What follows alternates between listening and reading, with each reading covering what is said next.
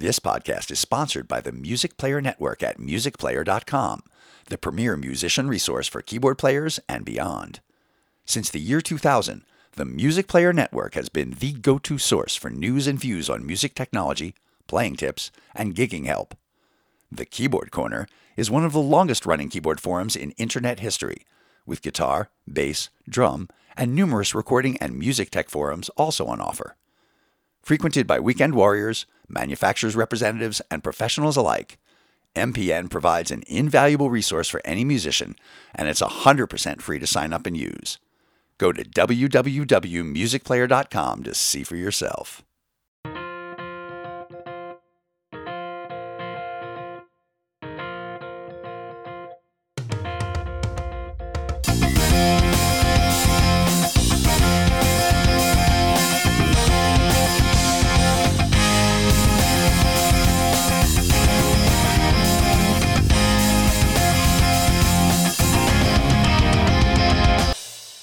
Hello and welcome to episode 30 of the Keyboard Chronicles, a podcast for keyboard players of the gigging variety. I'm your host, David Holloway, and it's great as always to be here with you. And I'm joined again by my brilliant co-host, Paul Bindig. How are you, Paul? Oh, I'm great, thanks, Dave. Now, can you believe we've hit 30 episodes? It blows my mind a little bit, I've got to say. It's gone so quickly, and it's been an absolute blast doing it too. It has, and it continues to be a blast. And I won't say it's by planning; it's partly by fluke. But I can't think of a better person to celebrate the 30th episode of the show with than interviewing the brilliant Steve Porcaro, who arguably has one of the best performance and recording CVs in the world. I mean, prolific is an understatement, Paul, isn't it, with Steve? Absolutely. The challenge for us really is what not to ask him, because you could talk to this bloke for hours and hours on end. That's right. And as you'll hear, Steve gives some brilliant insights into a whole range of areas, and it was an absolute pleasure to talk to him. The amount of times I thought, oh, I want to explore that more, but made myself move on. I'll let you judge where those points may have been, but I hope you enjoy the interview.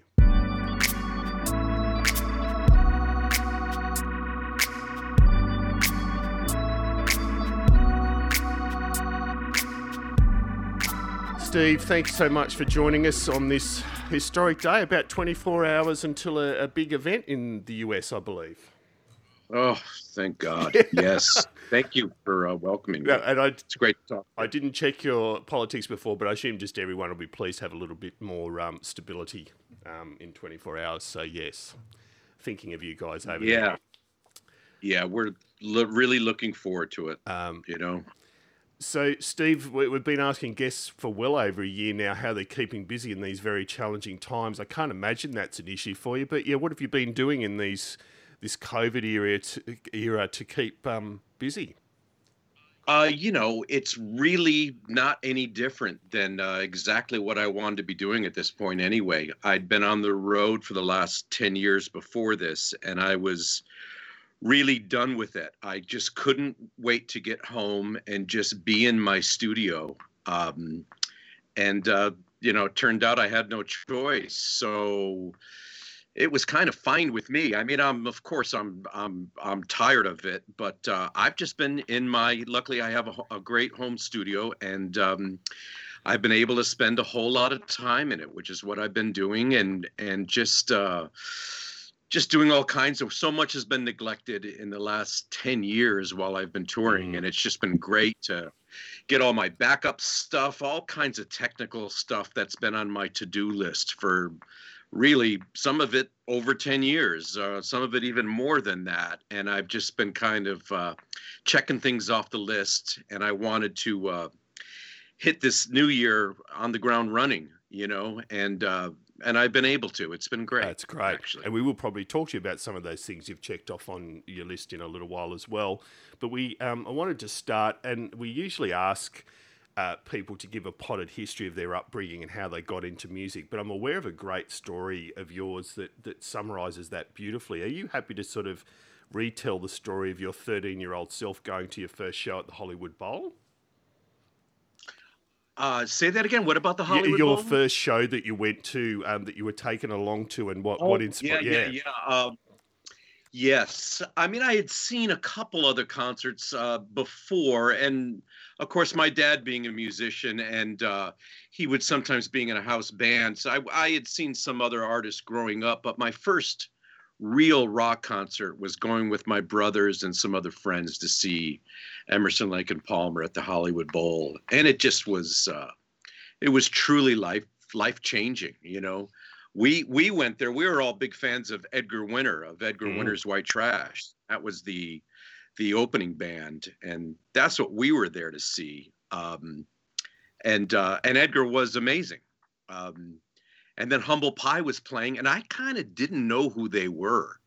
I really didn't know who Humble Pie was at that age, and but they got an incredible response. I mean, they had a huge standing ovation at the end of their set, and the audience wasn't they didn't want them to go. And I remember thinking, God, what's this next band? How are they going to follow that? You know, I really didn't know who Emerson, Lake and Palmer was. I'm pretty sure I was aware of the single Lucky Man, but I was like, how is that band going to follow this? But boy, they came out, and from the very first song, it just was jaw-dropping. Not only for me, but I think everybody in the Hollywood Bowl that night. It was just the energy and the music, and it just was amazing. And because I believe, was it Tarkus that particularly blew your mind at that show? Sure. Well, everything they did. They came out and did their Barbarian, and was the first song they played. And I just was like, what the hell is this? You know? Yeah, before they even came on, a roadie usually, right, people, a lot of guys these days, they want to keep their sounds under wrap. They don't want to give away anything before the band comes on stage. But this guy tested the Moog synthesizer and just, started all of a sudden this huge rumbling came out of the speakers. This is before they were on the stage. The lights were still on. It actually wasn't even completely dark. Oh, it was dark by then. In Humble Pie's set, it was dark. Anyway, this huge rumbling was coming out of the speakers, and it sounded amazing. And it just did this slow glide up to a really high note. And I just remember saying out loud, "What the fuck is that?" You know what I mean? It really blew my mind. And they came out and just it's hard to explain what it did. I just was kind of it just really turned my head around as far as what was possible. And just Keith was he really kind of, besides the music and all that, he really was, as far as performance and all that went, really was a keyboard player's Jimi Hendrix, as far as performance went. And just it was an amazing first rock concert, to put it mild, to say the least. Yes. And I never believe everything I read on the internet, Steve, but is it true your first ever keyboard was made by Ream? Because I'd love to find out more about that. Yes, and Ream, I still see their name around, usually on like air conditioning systems or hot water heaters or something like that. But they still use the same logo today, I think, as then. And I don't know. I was really young and wasn't expecting anything like that. It was a Christmas. It was officially the best Christmas ever.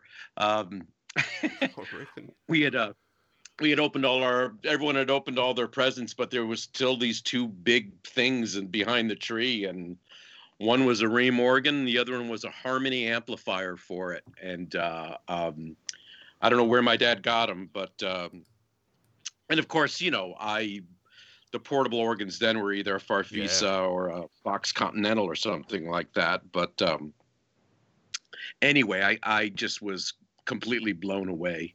And best Christmas ever, for sure. Absolutely. Steve, you mentioned when you saw Emerson, Lake and Palmer for the first time, how that sound of that Moog coming through the speakers, blew your mind, as I'm sure it did everyone there. Apart from that, what was it that made you fall in love with synthesizers and synthesis? How did you get drawn towards that world? Well, there was a few things. I mean, first of all, I remember as a kid living in Connecticut, and when I was only probably 6 or 7 years old, my parents took me to some convention. It was like a NAM show, but what it was they were selling, I wasn't sure. It was some kind of expo, or I don't know the right word. Anyway, it was like a convention, and there were all these booths, different booths around. And in one of the booths, there was this very young kid. He had to be just in his early teens or something, and he was playing like a theater organ. He was. It wasn't huge, but it was huge to me. He was playing an organ, and he just was playing a standard. I remember it was the song "More," and it just blew my mind. And all this, I just was kind of all the switches and dials and and stops and the buttons and lights just kind of really attracted me. I was always taking piano lessons. And it was kind of dreary, the lessons I was taking and trying to learn to read. And but this just kind of opened my eyes. And I thought, boy, that looked like a lot of fun. And then, then much later on when we lived in California, and my brother Jeff, right out of high school, before he had finished high school, he was on the road playing. And then my brother Mike, just when he got out of high school, he was on the road playing bass, and then both of them were doing sessions, and they were doing sessions with really good people. I mean, before I was out of high school, Jeff was playing with Steely Dan, and they were doing these amazing gigs, and I was getting ready to graduate, and I was thinking about it, like me kind of coming up, and I just wanted to do what they were doing. They were kind of showing me that it was possible, but I hadn't, as much as I had a lot of amazing teachers growing up, I was never a good student. I was never, I really couldn't improvise well. I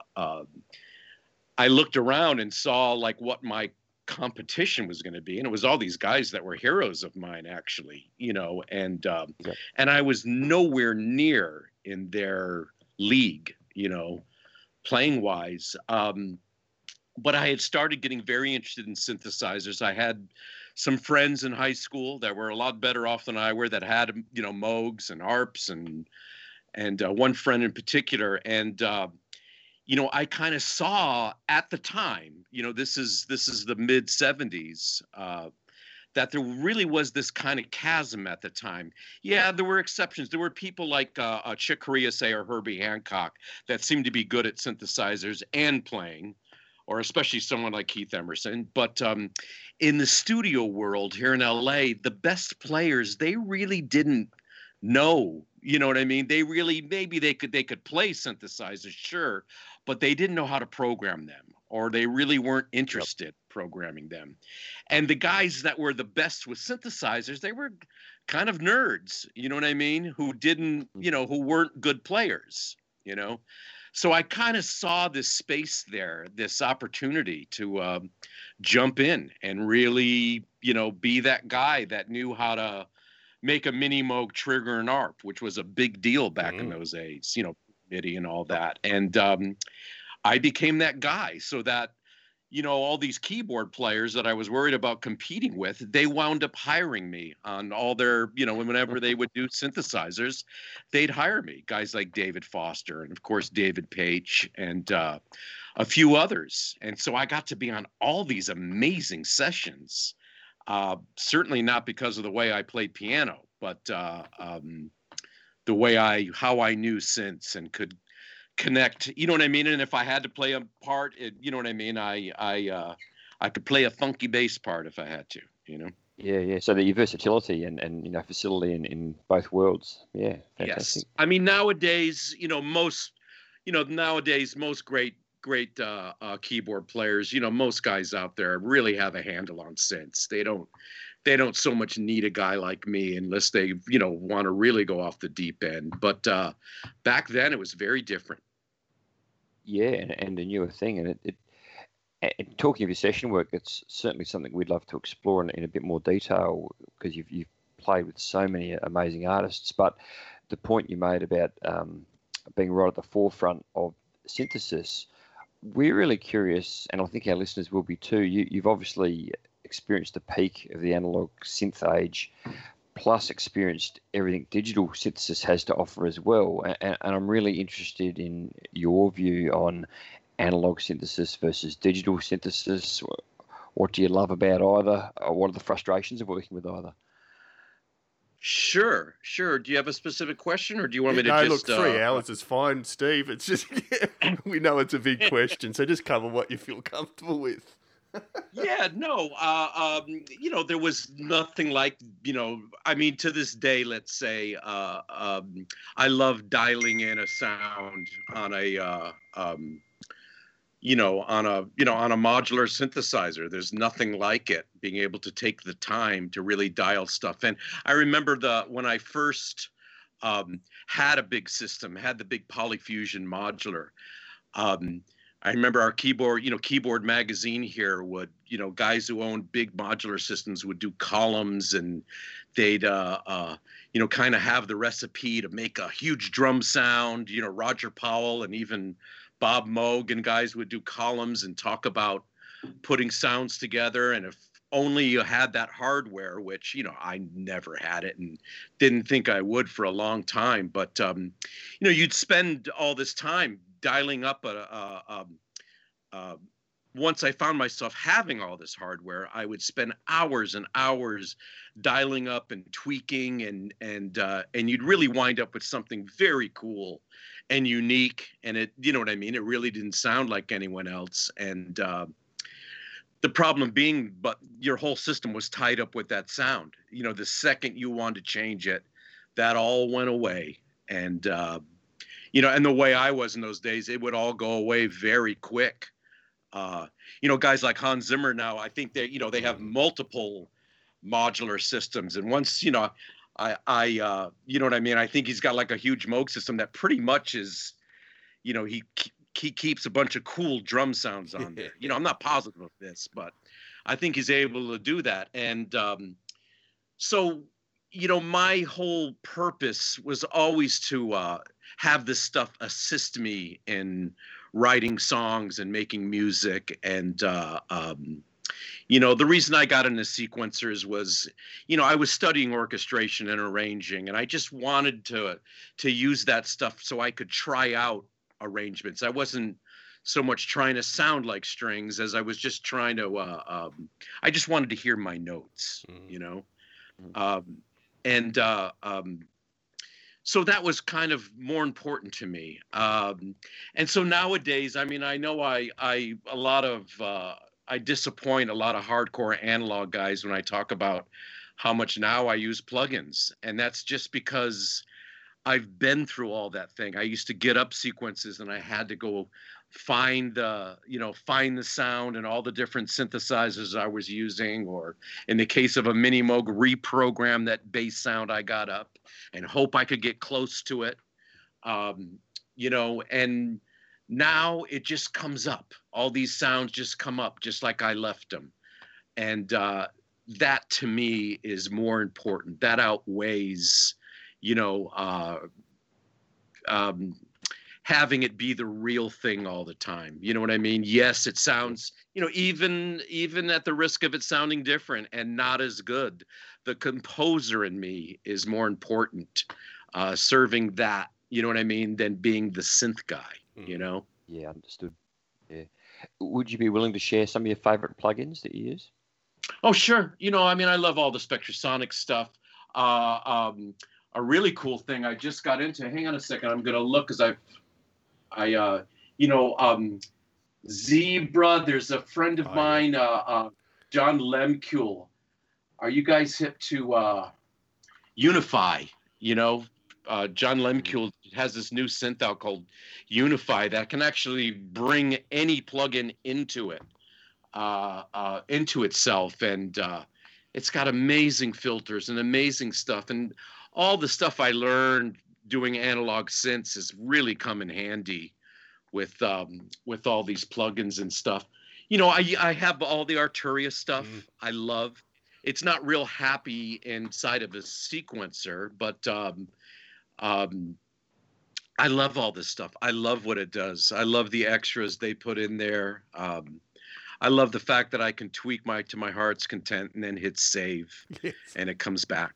Yeah. I mean, look, I'll always, when I have all my Polyfusion stuff right now is being refurbished and fixed up, good as new. Polyfusion's been very good to me, and I can't wait to have a bunch of that back. Every now and then, there's nothing like having those old big knobs and being able to patch something up and get to the point and dial it in. I love doing that all the time. I'm doing that from time to time, but overall, I'm more concerned, especially at my age now, about output. I want to get my songs finished, and I want to put them out there and let people hear what it is that I'm hearing. Yeah. No, great point. And Steve, I mean, obviously you alluded to the fact that you started out doing a massive amount of sessions with a lot of great artists. So I'm interested in the broadest level on how you think things have changed as far as working with artists over the decades. So, I mean, to take an extreme comparison, say, Michael Jackson versus Christina Aguilera, but even in those earlier eras, just all those different artists, how you had to come in and approach working with them and what you believe's changed, if anything. Yeah, well, I certainly don't do as much of that as I used to. And one thing that's changed for everybody, and I don't know, maybe some guys some guys have never known it. You know what I mean? As far as what it's like to be in the room with the artist, with the engineer, with the producer, and having to deliver something right then. Believe me, sometimes it was very frustrated. I wish I could. It was kind of insane the way we used to, in the old days, you'd be programming the sound while they're trying to come up with the part, what you're actually going to play on the sound, while at the same time they're recording the sound, at the same time they're, you were doing everything at once. You'd slow down your attack, and the engineer would say, "Hey, what happened to the level?" You know what I mean? It was really frustrating in a lot of ways, but it kind of it made you get good at being fast and delivering quick. But it was also very frustrating in these days. I love right around Toto 4 is when they made me some slaves where I could go and, what I told the guys I was doing was, "Hey, I'm just going to try out my parts. Don't worry. I'll do it in the studio with all of you guys around and the engineers sitting there and all that. But I just want to test out some things first." Well, they wound up using every single thing I recorded. You know what I mean? Because sometimes maybe it was some modular patch that I was never going to get up again. And luckily, I had it on tape, The year before, on our third Toto album, I had kind of done the same thing. I wanted to kind of be able to experiment without the guys breathing down my neck. So I would transfer the rhythm tracks to 2 tracks of an 8-track Otari, tape machine. And I would use the remaining 6 tracks to experiment. And I did some of the most amazing stuff I'd ever done in my life, just some happy accidents and some the way I would record all the effects, something that they do that in England a lot, but not so much in LA. They always say, "Oh, we'll do that on the mix." They want everything dry. Well, I just was going for it. And I got some magical stuff that the only reason no one's ever heard it is because I wasn't in sync. Maybe some of that stuff could have been flown in, but I had to, redo it all in the studio with the engineer and all the guys there. And probably 80% of it, I never was able to recreate it. And no one was ever able to hear it, So just the next year, the only difference was I was on a 24 track that had sync code on it, and they were able to use my experiments just in case they worked, which most of them did. Absolutely. And just on the sync code, you raised a fascinating point, particularly for our younger listeners, just how critical that was. And I can't quite remember the specifics, Steve, but I know when you and the guys are working on the Thriller album, you had a big issue with sync code and Eddie Van Halen's guitar solo, I assume on Beat It or whatever, and there had to be lots of rework done. Does that ring any bells to you? I can't quite remember the specifics. Sure, of course. Yeah, no, I think Ed had they'd cut the tape for some reason. I don't remember what the reason they cut the tape was, but that, screwed it up from being in sync. Now, remember, we're just talking about tape machines being in sync, okay? The recorders being in sync. The actual, on most of those things, except Beat It. Beat It was recorded to a drum machine, but most stuff, I mean, certainly on all the Toto stuff, with a couple exceptions, you got to remember, I was trying to sync up to live drums. My brother hated playing to a click. He really hated it. And meanwhile, I'm trying to figure out how to work all these sequencers and all this stuff. And I was in a band with a drummer who didn't want to know about playing to a click track. So I had to try to do as best I could after the fact. And it was very difficult, Yeah. We all take it for granted now that we start off with, you know what I mean? Everyone playing to some, to a steady tempo. That's taken for granted now. And no one minds playing to a steady tempo. But back in the day, when Toto was still making those records, we never played to a click. My brother was very proud of his time and the way it felt. And click was kind of a no-no thing unless we were trying to do something mechanical. That's right. And what was amazing about that too, and I don't want to take too much of a sideline out of keyboards, but I mean, Jeff was also, though, instrumental as far as championing things like using the Linn drum for innovative additions to drums. So he was great, obviously, as a drummer, but also did have the open mind for other stuff when it was required.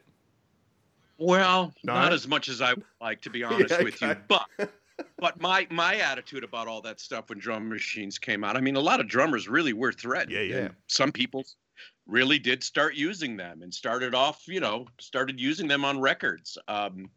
But my attitude was always, who knows better how to program a drum machine than a drummer? Yeah, that's right. Who knows better what a drummer would like to do with a third hand, a third arm, No, agreed. And so, I mean, with the studio stuff, it's impossible to work through your actual discography. We could take 14 episodes to do that. So I just thought I'd pick out a couple of things, and outside of the totally obvious one. So, Steve, if I'm in a debate with people that grew up in the 80s, I always argue there are the two greatest songs of the 1980s to me are Small Town Boy by Bronski Beat and Boys of Summer by Don Henley. Now, you obviously worked on one of those. Can you tell us about your experience working on building The Perfect Beast? Yes, I'd worked on, by the way, that was because of my brother Jeff. Yep. You'll love this. I got a call at 1 o'clock in the morning. This was, I'm starting with Don's previous album. I think it was called I Can't Stand Still. Oh, yep. And I didn't know who Don Henley was. I wasn't that savvy about the names of guys and bands. But I got a call from my brother at 1 o'clock in the morning one night. And he knew I'd be up working. And he told me he was at the studio, which was actually down the street, which was just 10 minutes away from me. And he was there with Don Henley, and they'd been working on a track all day. And we're just trying to get, it wasn't so much a synthesizer thing, but they had this Farfisa organ, and they were trying to get this track and having trouble with it. And that had been cut to a drum machine. And so because of that, I just went down there and I brought a small piece of modular gear, and it wound up being the song Dirty Laundry. And they really wanted this Farfisa, but they wanted it to be perfectly in time. And so I just kind of wound up doing a gating thing with it. They had the drum machine. I was able to, luckily the engineer had recorded the sync tone, which is different than the SMPTE tone. The sync tone was specifically for the drum machine. And for a long time, people didn't know they had to record that if they ever wanted to sync it back up. Well, Don had done that. His engineer, Greg Ladani, had done that. I was able to sync it back up, and I was able to just program a very simple pattern that drove the gate, that triggered the gate to open up, and it was a Farfisa, not a synthesizer, going through it, and they loved it, and they thought I was brilliant. We're really, it could have been done with a gate that they had there. You know what I mean? I could have done the same thing with a gate, what I did for the most part. Anyway, I started working a lot for Don, and they had already cut the song Boys of Summer. Okay. It was done. It was cut and recorded, and they wanted it up a half step. Don decided, being the great producer that he is, he knew that high note that he sang in the chorus, and he wanted it to be one half step higher. He wanted the key of the whole song changed. And they thought maybe I had some magic box, you know what I mean, that did it, that would transpose the entire track. And, I mean, there wasn't any, Serato pitch in time. There was nothing then, really.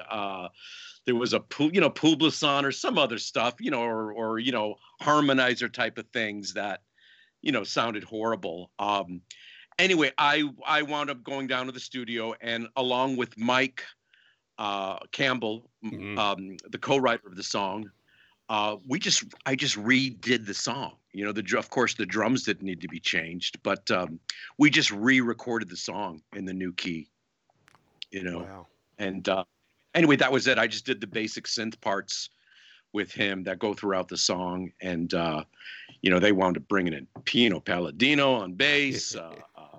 Danny Korchmar did all these other amazing guitar parts, and anyway, they had the song in the key. I just kind of just went and redid it with the guitar player who wrote it. Well, thank God. For no Serato pitch in time. That's all I can say. Yeah. Anyway, that's the story of that one. You mentioned before about the pressure of particularly years ago of going into the studio and putting things together on demand. From an outsider's perspective, it seems like maybe the USA for Africa project would have definitely been one of the high pressure examples. I'm really interested in your experience working on that record. Oh, absolutely. That was the kind of, especially something like that, where there was kind of this almost circus atmosphere with all the people that were around, and there was always someone filming you. And, the day I was there, Ray Charles was there to put his overdubs on. You know what I mean? It was just, it was crazy. It just was crazy. That's why those kind of things you've got to be able to deliver, And, speaking of this, this was a great source of frustration with my band. The guys in Toto, they knew of me doing this. They knew that with Quincy Jones, I would do 3 songs in one afternoon. I was that guy. I could, we could get that done. And they used to beg me to just do that with Toto. Why can't you just do what you do with Quincy with us? And I just was always I wasn't the same kind of musician as those guys. Those guys were all such amazing natural talents. And, I was always frustrated at those Quincy Jones sessions because I wanted to take more time. Yeah. I wanted to, you know what I mean? I wanted to double things, do 5-string parts and bounce it down to 1. And you know what I'm saying? And build up my string parts that way. But of course you couldn't. They would say, look, we got 3 tracks left and we've got 3 synth parts to do, go, you know what I mean? So there was always a source of frustration where with Toto, you know what I mean? Because I was a band member, I could say, you know what, I want to take the time to do it this way, do it a certain way, which always took a lot more time, since weren't easy in those days, especially to do something complex and to keep them in tune and, to try to realize some of my ideas, Yeah, and you want to take that opportunity to experiment and create when it's afforded to you. Sure, but it would drive them nuts, because they would go to a session and, you know what I mean? Like I said, literally do 3 songs in a 3-hour session. And why are you taking a week on this, Oh, yeah, of course. Yeah, it's you're trying to be creative. Yeah. I was wondering, given your extensive history, whether you wouldn't mind pulling out a couple of, for you, what were real highlights in the studio, things that were, that you're particularly proud of or you're particularly enjoyed over that time. Sure. Well, of course, things like, I thought I'd, show the guys, things like the Rosanna solo, the synth solo in Rosanna. Yes. That's not going to be done in a 3-hour session, that was, I took over a week to do that. There were some happy mistakes because I was engineering myself. Things like David Page had done a solo. He had tried a solo when I wasn't around one time. It did some Hammond organ stuff and did some backwards Hammond stuff. And anyway, I decided that I didn't want to use any of it. And so I erased it all. I had thought, the day before they mixed it, as I was putting the solo together, it just needed like an outro of the solo I had done. And lo and behold, I'm trying to think of what I'm going to put there at the very outro. And I see the meter of a track moving. Well, it turns out I hadn't erased David's part all the way. And all that was left was this really weird descending Hammond smear with echo slap on it and stuff. And you know what I mean? Because I was engineering myself and didn't do that great a job of erasing him, it was there. Happy accidents like that. Yeah. Can I ask a follow up on that solo? When you did it, was it a case of you went away and spent your time working on it and brought it back and played it for the guys and they went, "Oh my God, that's amazing," which is what I thought when I first heard it, or was it more of a work in progress where they were hearing bits of it and as you were developing it? Nope, they never heard it really until the mix, until the day we mixed it. And what was also great was that with bands and with engineers and with all the people around, there's a lot of politics. I mean, we got along great as a band for the most part, but in the studio, like I said, I was kind of the real wild card. Yep. But what was fantastic about that album was that the guy who mixed it, Greg Ladani, he had nothing to do with the rest of the album. He had nothing to do with the tracking. That was other guys. That was Al Schmidt and Tom Knox and other guys. He had nothing to do with any of the overdubs.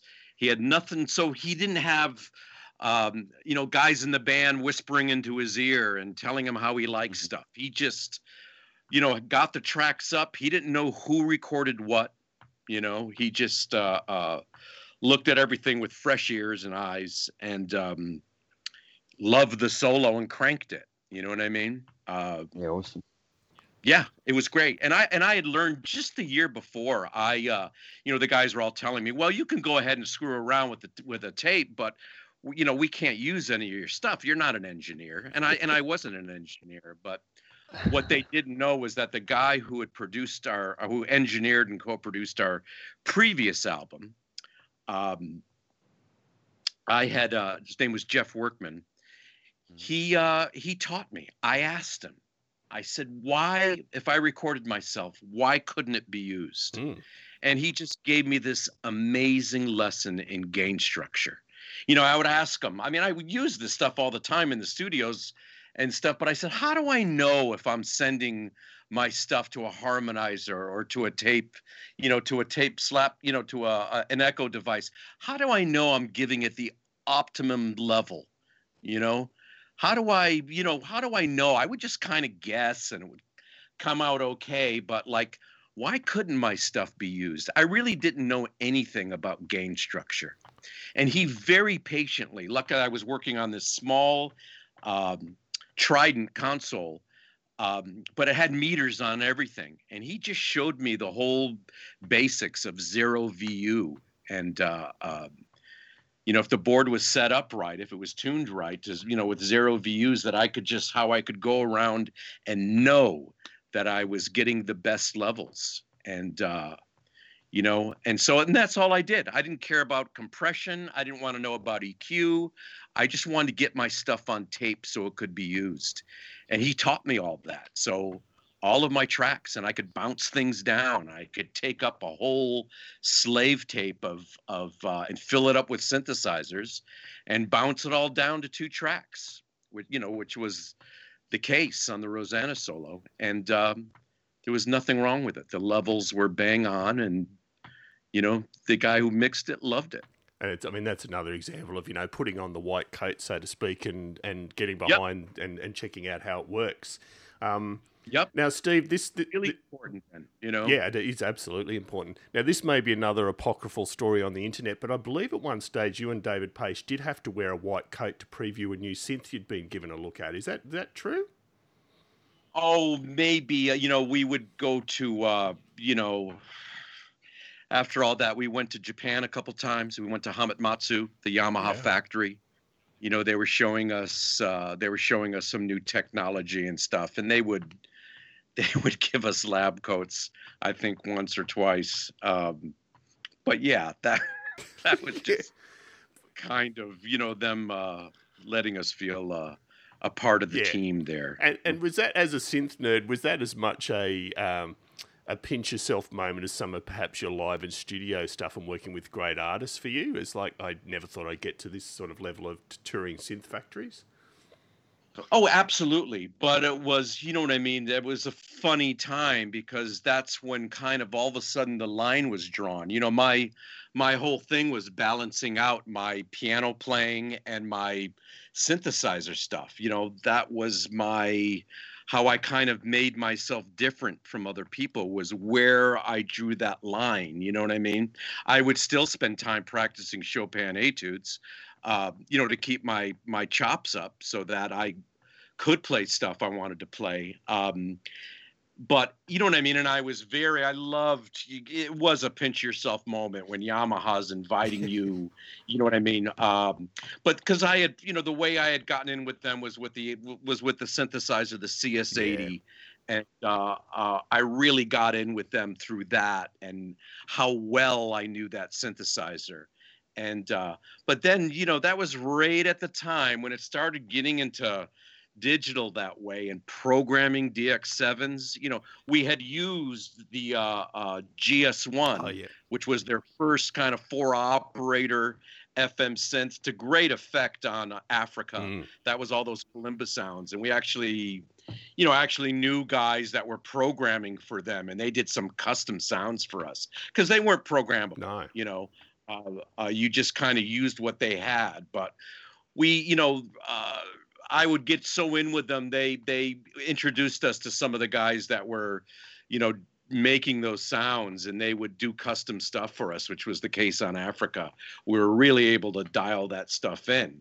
But once it got to right after that was the DX7, and to all of a sudden master that and really, I got to a pretty good point on it, but it kind of became, okay, how much time do I want to spend programming a synth sound? It certainly wasn't something you could do on a session. Some of us, you could get good at maybe editing a little bit, changing the release, changing the attack, but even that was just this whole different way of doing it that was a lot more time consuming. And especially for me, as much as I like to promote myself, because I wanted to have sounds and synthesizers before anyone else did and loved getting in with these companies, all of a sudden it was like, I was kind of like, yeah, give me these synths early and I'll program sounds for you. All of a sudden, I get a DX7 and it's like, all of a sudden it wasn't as much fun anymore. You know what I mean? It got way too intense for me, to be honest. And the DX7 is famous for that. I think it turned a lot of people off programming. Yeah.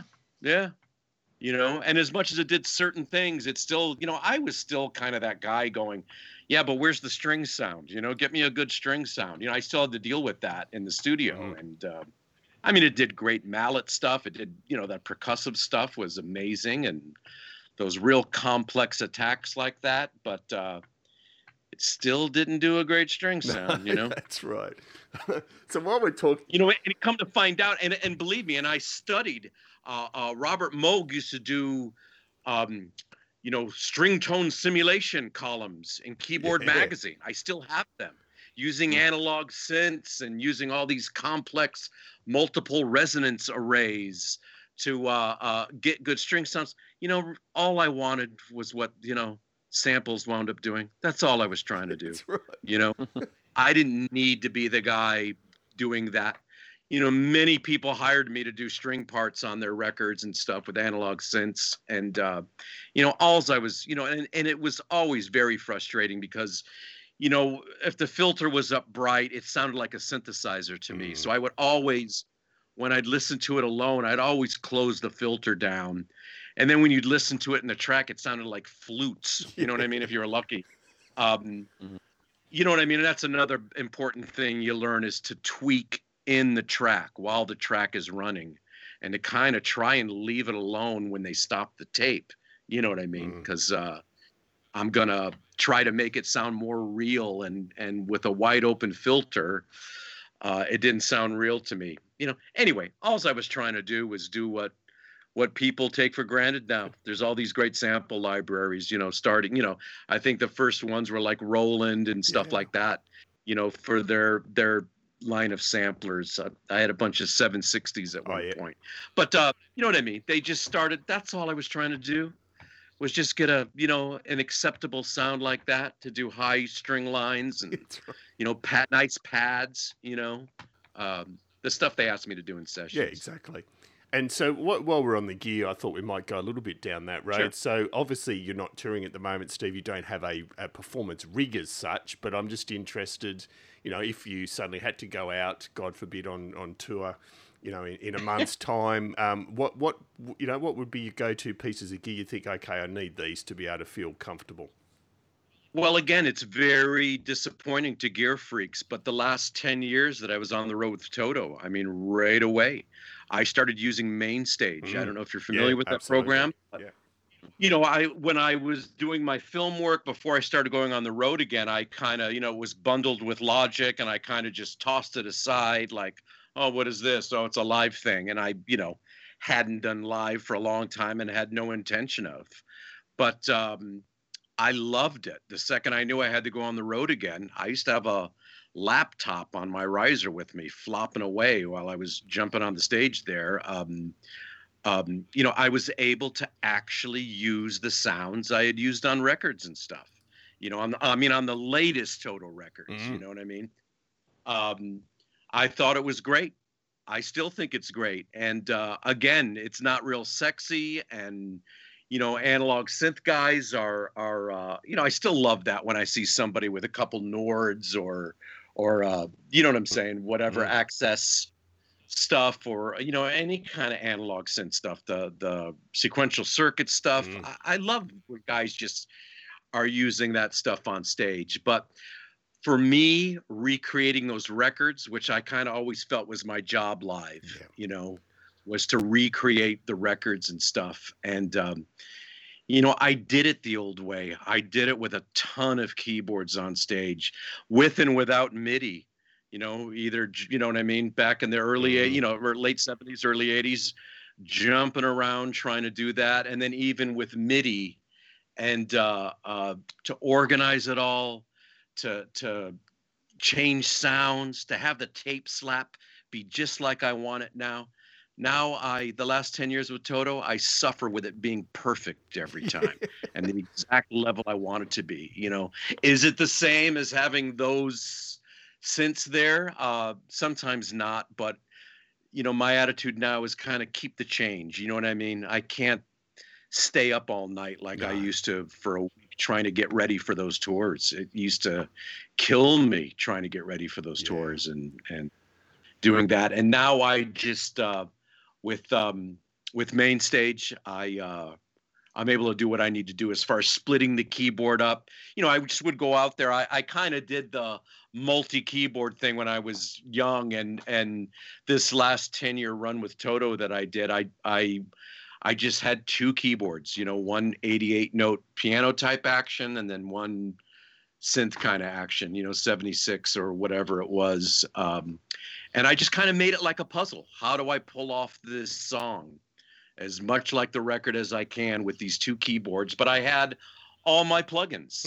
I had all these different plugins. And on the later stuff, a lot of the string sounds were from, EXS, you know what I mean? Were from a lot of the Logic stuff. I found that, even though maybe I used a Mini Moog on the record, that my ES2, even with Mini Moog plugins from Arturia or other people, it took up so much CPU. Yeah. I would just use I could get a pretty damn close sound on the ES2 that the laptop I was running on at the time was, in later tours, I wound up having Mac Minis and stuff like that, and I had a double system where if something freaked out, he could just switch to a whole nother system.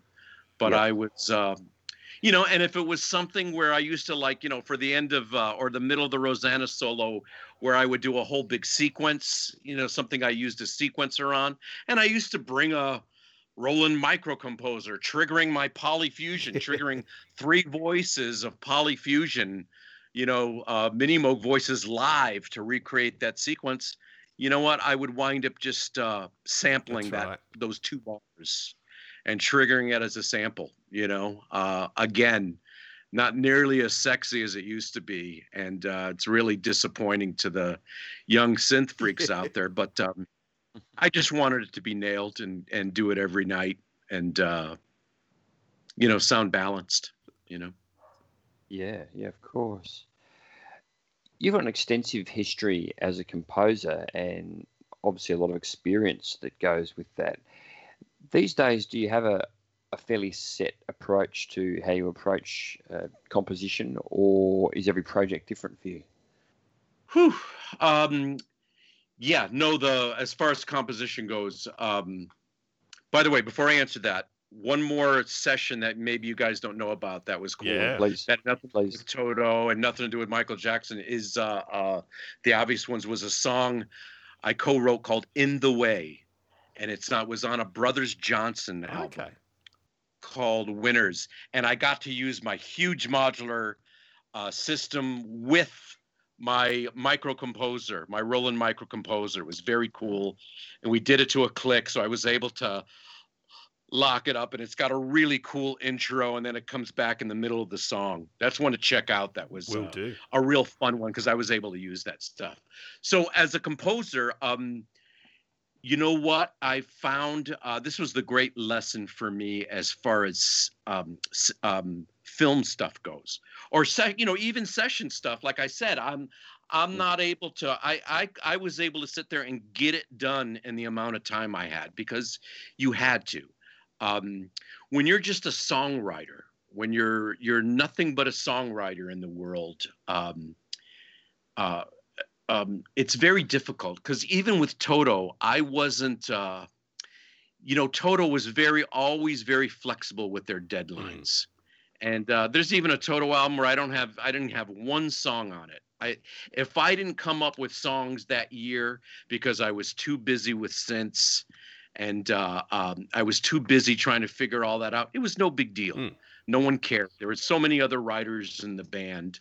Most Toto albums I have one song on, which is really disappointing to me because that's, you know what I mean? I would have rather traded, having more songs on a Toto album and not have spent so much time trying to get a fucking string sound. You know what I mean? I should have just waited knowing that samples were going to come. But what I'm getting to is what film work taught me is that, when I first got into film work, I didn't know, when I was first offered a TV show, I just remember saying to myself, I really wanted to try it, but I never had to have anything done by Thursday. You know what I mean? Every week or whenever, you know what I mean? I never really, the point I'm trying to make is that I found out that I love the deadline, I never don't deliver, I found that not only could I have it done by Thursday, I loved having it done by Thursday.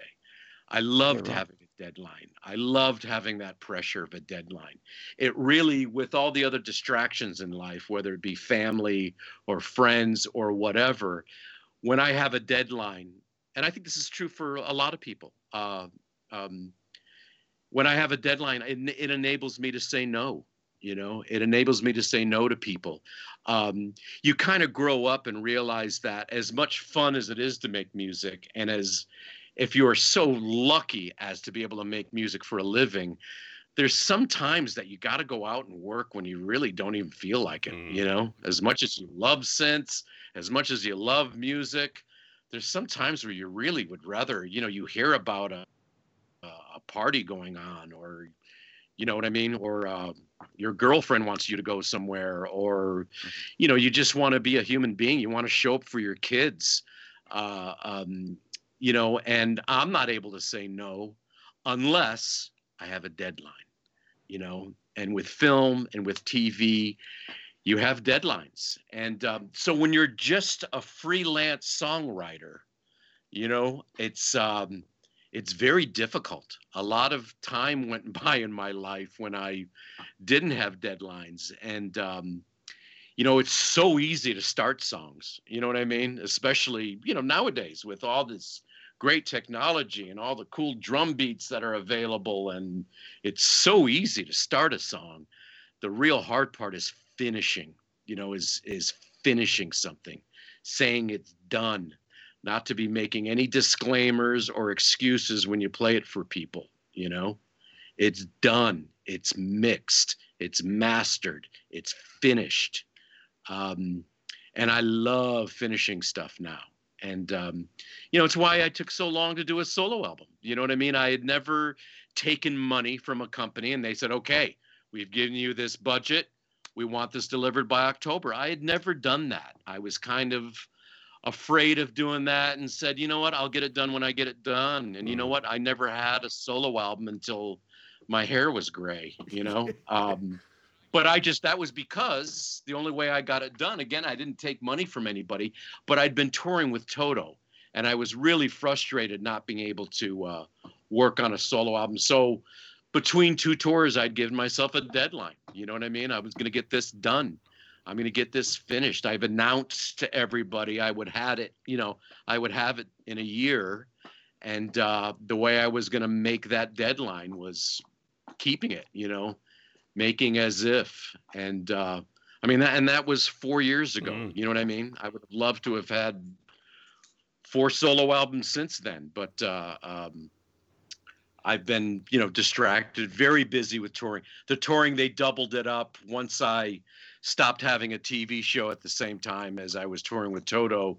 They just filled up that time that I would have been working on my show and being home with more and more touring, which is why I kind of finally had to stop, because this is what I love doing more than anything. I have a blast on the road. I loved taking a bow for all that stuff I did all those years ago, but I love being in the studio. The stuff is really getting fun and cool, and these plugins are amazing. And, you know, I love being in my room. All those years of touring and the shows that you played to, you know, hundreds and thousands of people, I'm sure there's some things you've learned and picked up along the way. And a lot of our listeners are also keyboard players who might get out and play live. And I was wondering, what are some key things you've learned that you'd love to pass on to other players? About live? Oh, about performing live in a band as a keyboard player, yeah. Yeah, you know, you know, it was always difficult with Toto. You know what I mean? Choosing my spots, you know, where you know what I mean? Where you're just kind of you know, when you're in a band where there's guitar players and there's a lot of distorted crunch guitar whole notes being held, you know, sometimes it's hard to find where your stuff goes, where you're heard. I don't know. I mean, that was always my problem on the records as well. You know, it's just trying to find your space where you're not fighting the other frequencies going on, and just in general, you know what I mean? And live, I never wanted to be the mad scientist running around from synth to synth, and you know what I mean? my whole attitude live, I mean, what I tried to do was make it look easy. You know what I mean? Was try to look cool and make it look like this stuff's a cinch. They didn't have to know that I was up all night trying to figure out how to make it so I could do that. You know what I mean? But yeah, it just was, that was my, I've tried to make that my personality live, was that I was, look like I'm having fun up there, yeah, I don't know how else to answer you about that. But I think you're underselling yourself too, Steve, as far as the looking cool thing, because I was about to say it's a very small field of competitors, but you'd definitely be in the top 5 of people that move well on stage as a keyboard player. Yeah, thanks. You know what I mean? To me, it's more about the playing. I've always had fun live. Yeah. I dance around when we're in, when we're in the studio, when I did sessions, I was dancing to the music always. You know what I mean? It's just what I do when it's cranked up. You know what I mean? I have fun with it. And, live, I've never been the guy playing the basic keyboard parts or doing the solos or whatever. I was just I've always been the synth guy, and I love being the synth guy. I love doing that stuff.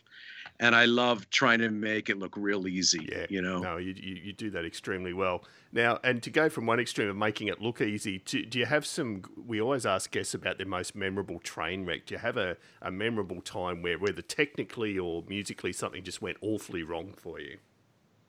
Too many times to mention. Too many times. Sir, all these memories are rushing to me. I remember one time at a NAMM show, and when we first put together we used to call it the triumvirate, but it was James Newton Howard, David Paich, and myself. Wow. Yeah. For Yamaha, we would do these NAMM shows for Yamaha, or we would do 5 or 6 shows a day. And I remember the first time it was just us up there. I was trying to make it all self-contained. It was us up there, and I had used an LM1 drum machine, and I had spent 3 nights programming it, in song mode for all of our stuff, and just trying to make it perfect and adding some fills and using it in a cool way. And Roger Lynn, who is a very good friend, I invited him to one of our first shows, and the drum machine just went haywire. It went from one song to another song while we were up there, and Roger was just laughing his ass off, and it was just such a train wreck. I'll never forget with Roger there, just smirking and smiling and giving me a thumbs up, ironically, sarcastically, But there's been many times, especially in the old days, I'm telling you, that's why I love Main Stage, is because there wasn't so much of that anymore. I just had to worry about the computer crashing. That's right. Which it did from time to time. And, I would just give the stretch hand signal to Lukather while we were waiting for it to reboot. Which I think it's fair to say you guys are good at stretching, so I don't think that would ever have been much of a stretch, as silly as that sounds. Right, exactly. No, usually it was between songs, but there were a couple train wrecks with Main Stage, but not so much once I got this double system where we were able to, it was literally 2 complete systems where I was able to switch between, from one to the other. That's right. And back in the studio, Steve, if you had to list a favourite project you've worked on in the last 10 years, what would it be? Ooh, in the last 10 years, good question. There really hasn't been too much in the last 10 years in the studio, other than, the norm now is, and this is for everybody, is to, remote. I remember it really kind of started happening. We were spoiled because we had 2 tape machines. We were able to, guys like Quincy Jones, guys like Don Henley, they would make us slave tapes. This is before it became the norm. I would tell them, let me experiment, and then I'll come back to the studio. Or sometimes they would come over and let us record there, but the norm now, it got to a point where I was like bringing my whole studio at David Paich's house. Everything that was in there, I'd bring all those keyboards down to a studio, because it had to be on their turf, you know. I mean, literally, sometimes it was, you know, I did an Elton John thing 100 years ago at Sunset Sound, and I even brought my Trident FlexiMix mixing board. Everything was brought down to the studio. Everything that was in our studio, except for the tape machines, of course, you know. Now the norm is just to do them, you know what I mean? Now they send me files, and I love it, you know. I love it. They send me files, and I'm able to sync up right away. I'm able to have a sandwich when I'm hungry, and you know what I mean? So, but to answer your question, I'm trying to remember what have been my favorite things. Probably working on my daughter's stuff, Heather Porcaro. Yeah. You know, because they you know, most people these days, it's where back in the day, you know, people used to play me a lot of other stuff. They would even play me my own stuff. You know, the guys in Toto would play me something I did 3 albums ago and say, get this sound back up. Yeah. And it was, you know what I mean? You were chasing your tail.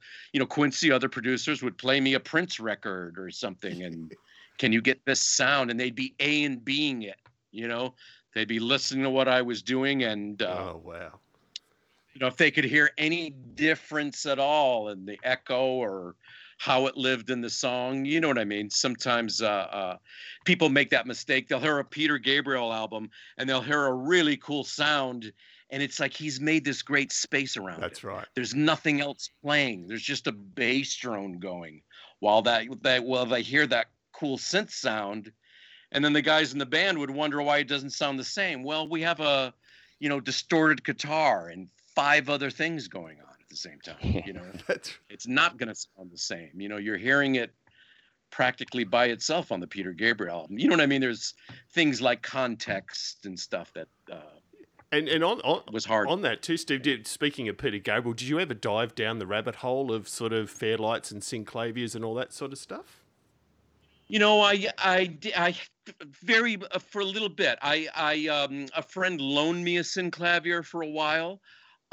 There was this thing called it was called the Wave. Supposedly Peter Gabriel had used it. It was this big synth called it was this huge sampling thing that someone was trying to do. They actually had an office, the company near me. It was like a Wave station, but not the Wave station you're thinking about, that Korg made or something like that. And they had let me borrow one for a couple months to try to see, but no, I didn't go down that rabbit hole. And, you know, they were very incredibly expensive. Yes.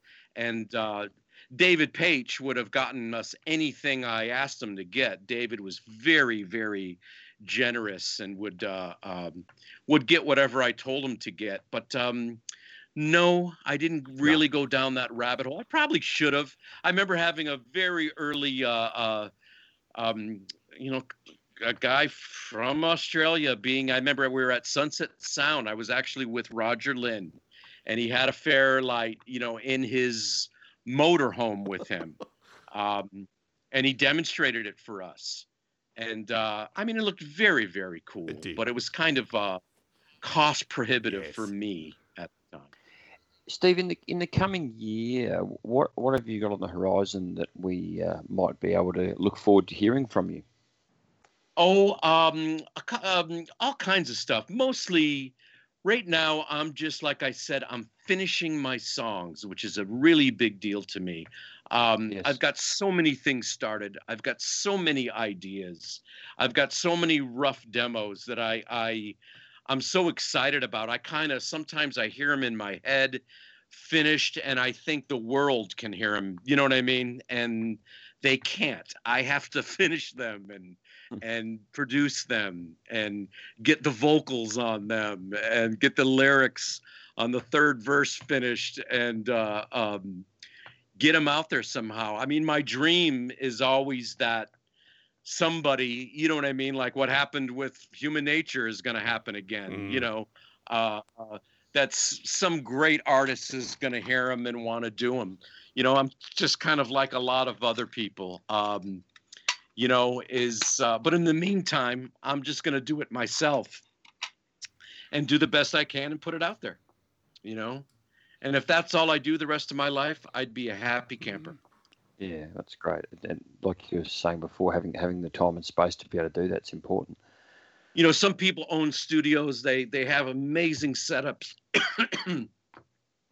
They have amazing setups. They have all the gear in the world, and they don't have an original thought, though, you know? Yeah, yep.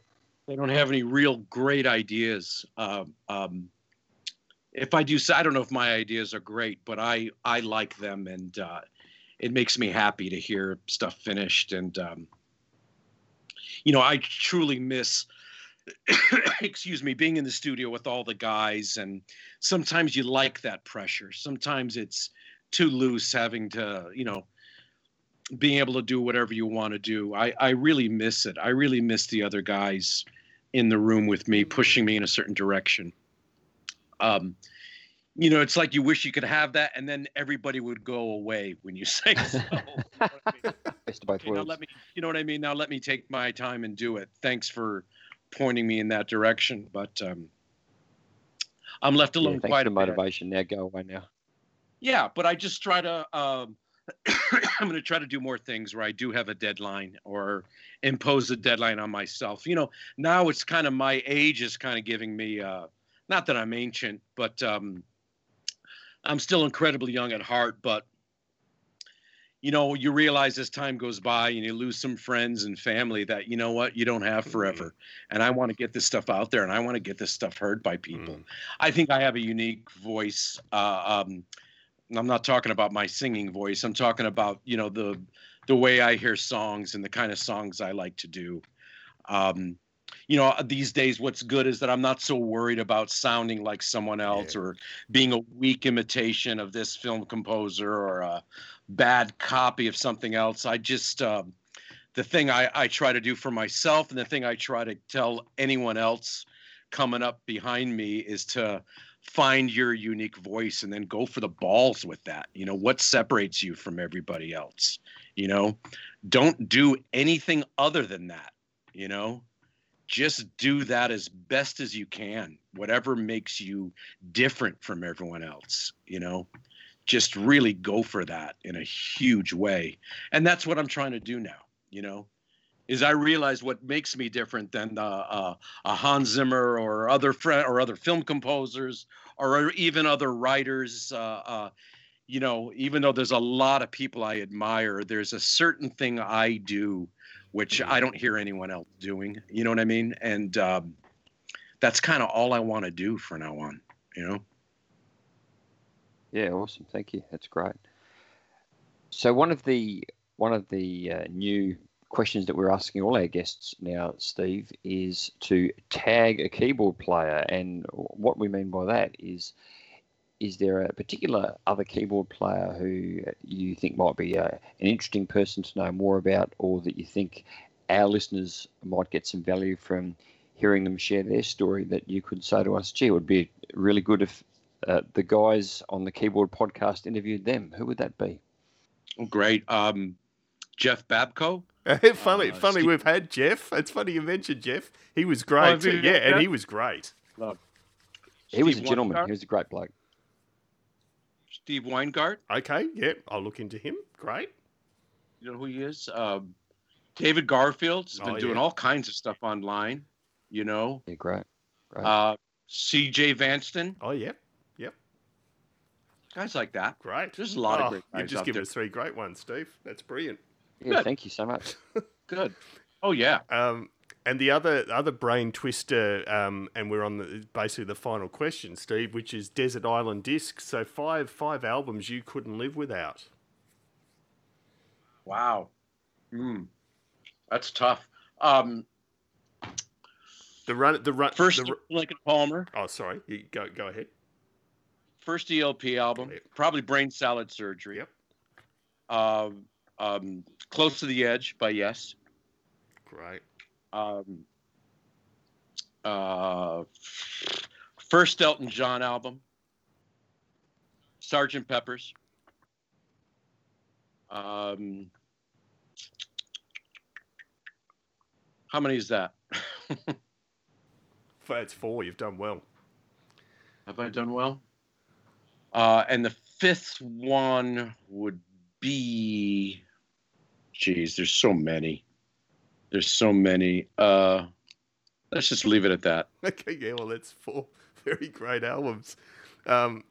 Steve, every single answer you've given has provided a bunch of corridors we would love to have explored, but obviously we all have limited time, and definitely want to let you get back to making the great music you do.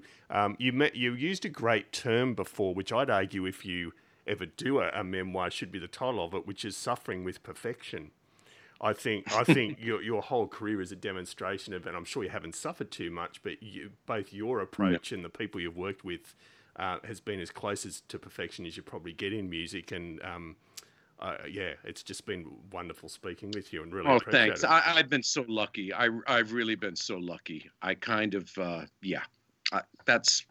I've been really, really lucky. I had brothers that were kind of showing me it was possible, and I, at a young age, I wasn't going to take no for an answer. You know what I mean? I knew I'm not a well-rounded human being, that I had to make this work, and you certainly did. Thank you. You certainly made it work. No, thank you, Steve.